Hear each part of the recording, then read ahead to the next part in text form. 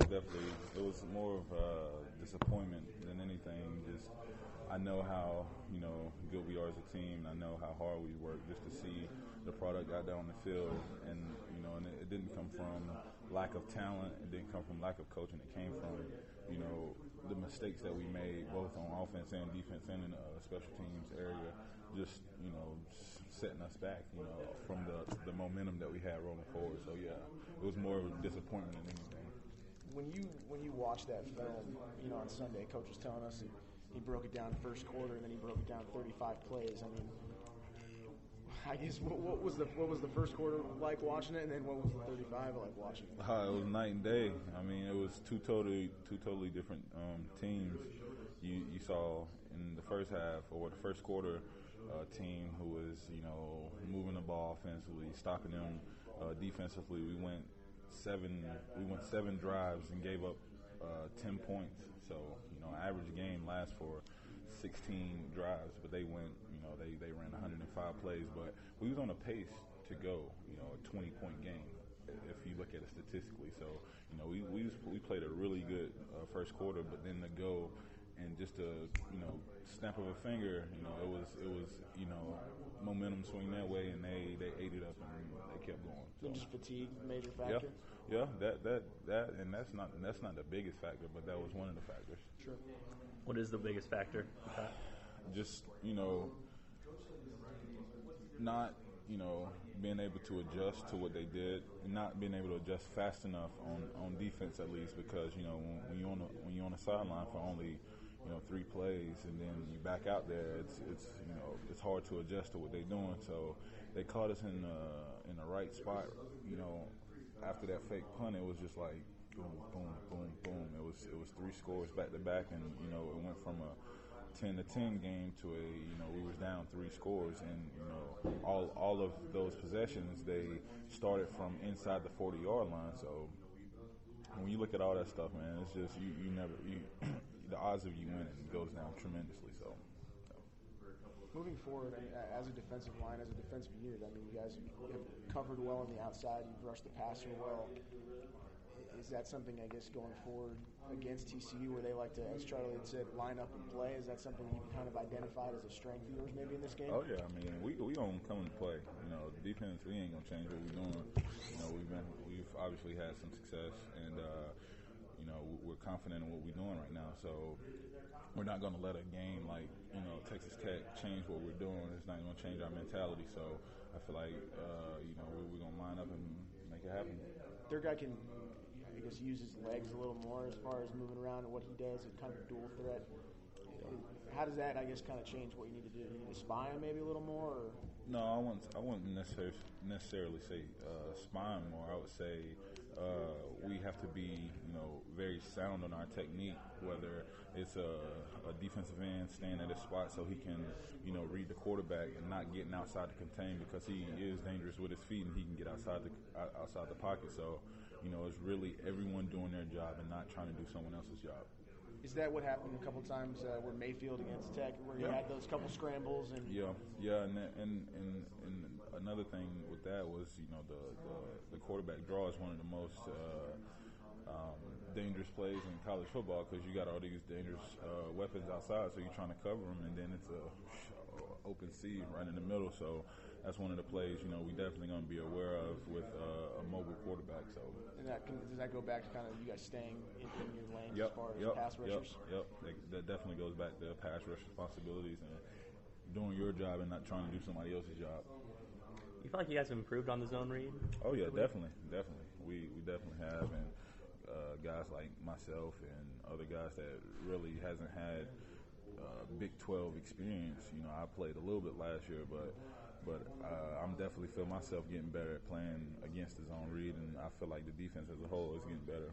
How do you do that, I guess? What do you feel just yourself practice, repetition, just breaking it down to individual play, just what technique you use on this certain type of play, pre-snap reads. That's when you start becoming a smarter player instead of just a player out there. Teams tried to pick on you on that early in the season, right? I mean, they run that a lot. Oh yeah, definitely. That's one of the quickest ways to try to exploit a defense is to run a zone read, because it's up to 2 players essentially, that first defensive lineman who's making the read at the line, and then your quarterback support help. So if the defensive lineman messes up and the quarterback support help isn't right there, then it's over. So we definitely got to be able to do your job, like I said, do your job and don't try to do nobody else's job. Keon, what's your role as a captain been this week? Has it been different? Yeah, definitely, and emotionally, as a teammate, once you get off the field off a Saturday after a loss like that, the biggest thing is getting in guys' heads, seeing where they at, and you got basically two ways to go. You can point fingers, or you can scrap your britches up and keep going, and that's me and his job right there. And we try to do a good job of talking to the younger guys and getting them back going. I feel like we was out flying around yesterday, so I feel like we got a good attitude going forward. The response has been good. Yeah, definitely, and I'm surprised at that because last year first sign of adverse guys was in the tank, and we showed flashes of that Saturday, and it's up to me and him to stop that right now because the coaches can only do so much. The coaches not at the dorms, in the lunchroom, walking around campus. They're not there. They only here in the building. So that's up to me and him once we leave the field and once we leave the building. A week ago, you kind of gave me what it's like to go against Pat. Yeah. And Dylan. How about Gavin? Gavin, man, he got a little smart guy. He's a redhead, so he's a meanie. he's a ginger, so he's a meanie. He's a nasty guy, but he's smart. He's smart, real smart. 4.0 student, along with Dylan and Pat. So he's definitely a bigger frame. My first time really going up against him in one-on-ones yesterday was yesterday when he lined up at center. And I can tell that he's going to be pretty good. So I'm looking forward to seeing what he's going to do this weekend. And I talked to Aslam. This man Aslam is pretty close. And today I was just like, hey, how did Gavin do a center yesterday? And he ain't say nothing. He just looked and said. What does he do to get the meanie tag? He don't stop when he hit a whistle. he keeps going. Right? He keeps going, and that's you got to be disciplined, of course. And he's smart enough to know you have to be disciplined, but you got to have that mean side too. When you're playing offensive line, and when you look at offensive line like TCU, you see 5 guys like that. And I feel like he's bringing some new spirit to the offensive line. So I'm really excited to see what he's gonna do. So you two. Oh yeah, a little bit. Yeah. Me and Gavin is real close. He was my math tutor, so is that right? Yeah. He's like I said, he's a smart kid. So. That's Keon. So what's different this year from last year? You said you think they're all on board. Oh yeah, I think the biggest difference from last year, as far as mentality wise, and that's the biggest thing, mentality. How we're going to respond after getting beat by that many points at homecoming, reading the tweets, reading the comments. That's everybody. How are we going to respond? Last year we didn't respond. We responded by losing another 10 games in a row. So we have to, and it goes back to the leadership on the team. Not only me and Ben. It may be some guys that me and Ben can't get to. So we have to use guys like Cassius or D. Will or other guys of that sort to get the guys like that, and that's when you really become a team. When you can have co-leaders like that, and not just the poster board leaders like me and Ben Heaney. Has the D-line helped the O-line inning? Yeah, I feel like we're way closer this year than we were last year because like problem solving, with giving me tips on, that they're struggling a little bit, which is not a secret. Yeah, that's definitely not a secret, and I feel like we aren't obligated, or we aren't on that level to give them tips, but I've developed relationships with plenty of the offensive linemen, and me personally, I give them tips because I want them to tell me what I'm doing wrong. So, that's just the type of player I am. I want to know, I want to pick their brain to see what I'm doing, and I offer some advice to them too. So, as a whole, D-line, no, we don't. But as a player, yes, I do. Who's the leader of the O-line in your opinion? In my opinion, I feel like, one of the quiet leaders of the offensive line is Aslan, just because through his play, and I know he messed up this weekend, jumping off sides, but he's obviously our best offensive lineman. He exerts the most leadership. He's one of the most vocal guys on the offensive line, and he's obviously our best offensive lineman. So I feel like he's the leader over there. You can see him talking to the younger guys and some of the older guys about doing things right and doing things wrong. So I feel like he's one of the best. You say obviously, is that because he wins most of the one-on-ones? Yeah, definitely. His play on the mound. Yeah, definitely. He is the he wins. I don't see him get beat often. And he go against all of our defensive ends and our bucks. So he definitely he exerts leadership out of his play and out of his action on and off the field. Coach West joked after the first game when you had that interception that he was going to let the defensive backs know the D lineman was leading the team. And Heaney now back-to-back games with interceptions. Have you heard any chirping out of him or out of Coach reminding the secondary that, hey, this guy's got more interceptions? Nah, not really. We joke just as players, just about who's leading in turnovers and who's leading in interceptions. For a while, I kind of had that upper hand on the DBs about with the interception and taking it back. So not really, not really. So Ben Goodman talked last week about how it'd be difficult to get to the quarterback because of the quick release, and we saw that just one sack in that game after 3 in the first 3 contests. Can you talk about this week, and you think you'll have an opportunity to try to get after the QB? Definitely. I feel like we definitely will because it's two totally different offenses.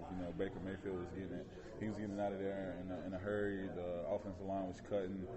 TCU do, way less cutting than Texas Tech does. So, I'm really looking forward to getting back on track to where we were. Like you said, we was averaging 3 sacks a game, and and I feel like what we're doing this week will match up better with their offense than it did last week with Texas Tech. Boykin, mobile quarterback. Do you have to prepare any differently this week? Definitely, we have to prepare to keep him in the pocket and force him to throw the ball because we know that's his weakness. So we have to take away the quarterback run, which is obviously one of the key things in every game. So like I said, we got to force him to throw the ball. Some of the weirdest games you played in as far as what the defense was able to accomplish on the other side, how many points were put up and exactly didn't exactly match. Yeah, that was definitely one of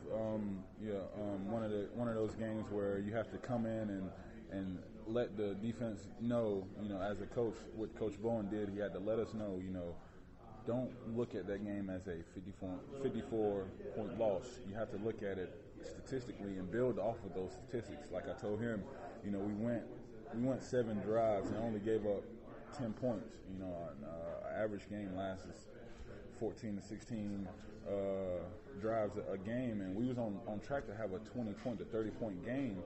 But things like turnovers and giving us a short field, it really diminished that. So you have to look at the positives and not only the negatives.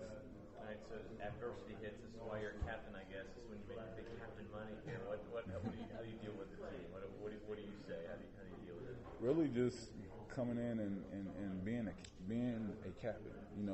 Sometimes people should just say, okay, he's a captain and give him that label.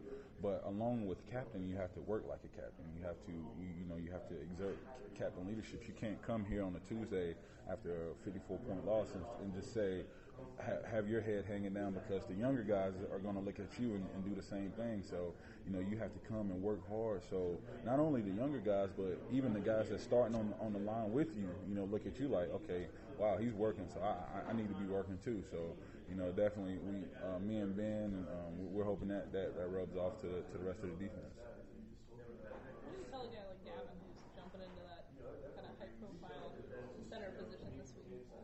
I'm not sure what I tell him, but I definitely will encourage him all week just to stay calm. And he's an older guy. He knows he's in a position right now that he has to really step up. So he's smart enough to know that. And I definitely want to keep him confident all week. I don't want to try to get into his head or anything, but I definitely want to keep him confident. Coach played up the road losing streak before the Rice game and the Big 12 streak before last Saturday. Is he harping on streaks again, road and Big 12 this week, or is there a different message, just kind of letting that one go to rest? Well, I wouldn't say letting it go to rest because we definitely keep those type of things in our mind as a team. Not only just Coach Weiss harping on us about it, but as players too. But he hasn't been mentioning it as more as he was last week, this week. So yeah. Playing up those streaks like that, does that help or hurt a team in those two cases, do you think? I'll definitely say it helps us because it gives us something to work towards. It doesn't hurt us. It doesn't make us feel any like down on ourselves or anything like that. It definitely help us to be hungry to end those streaks.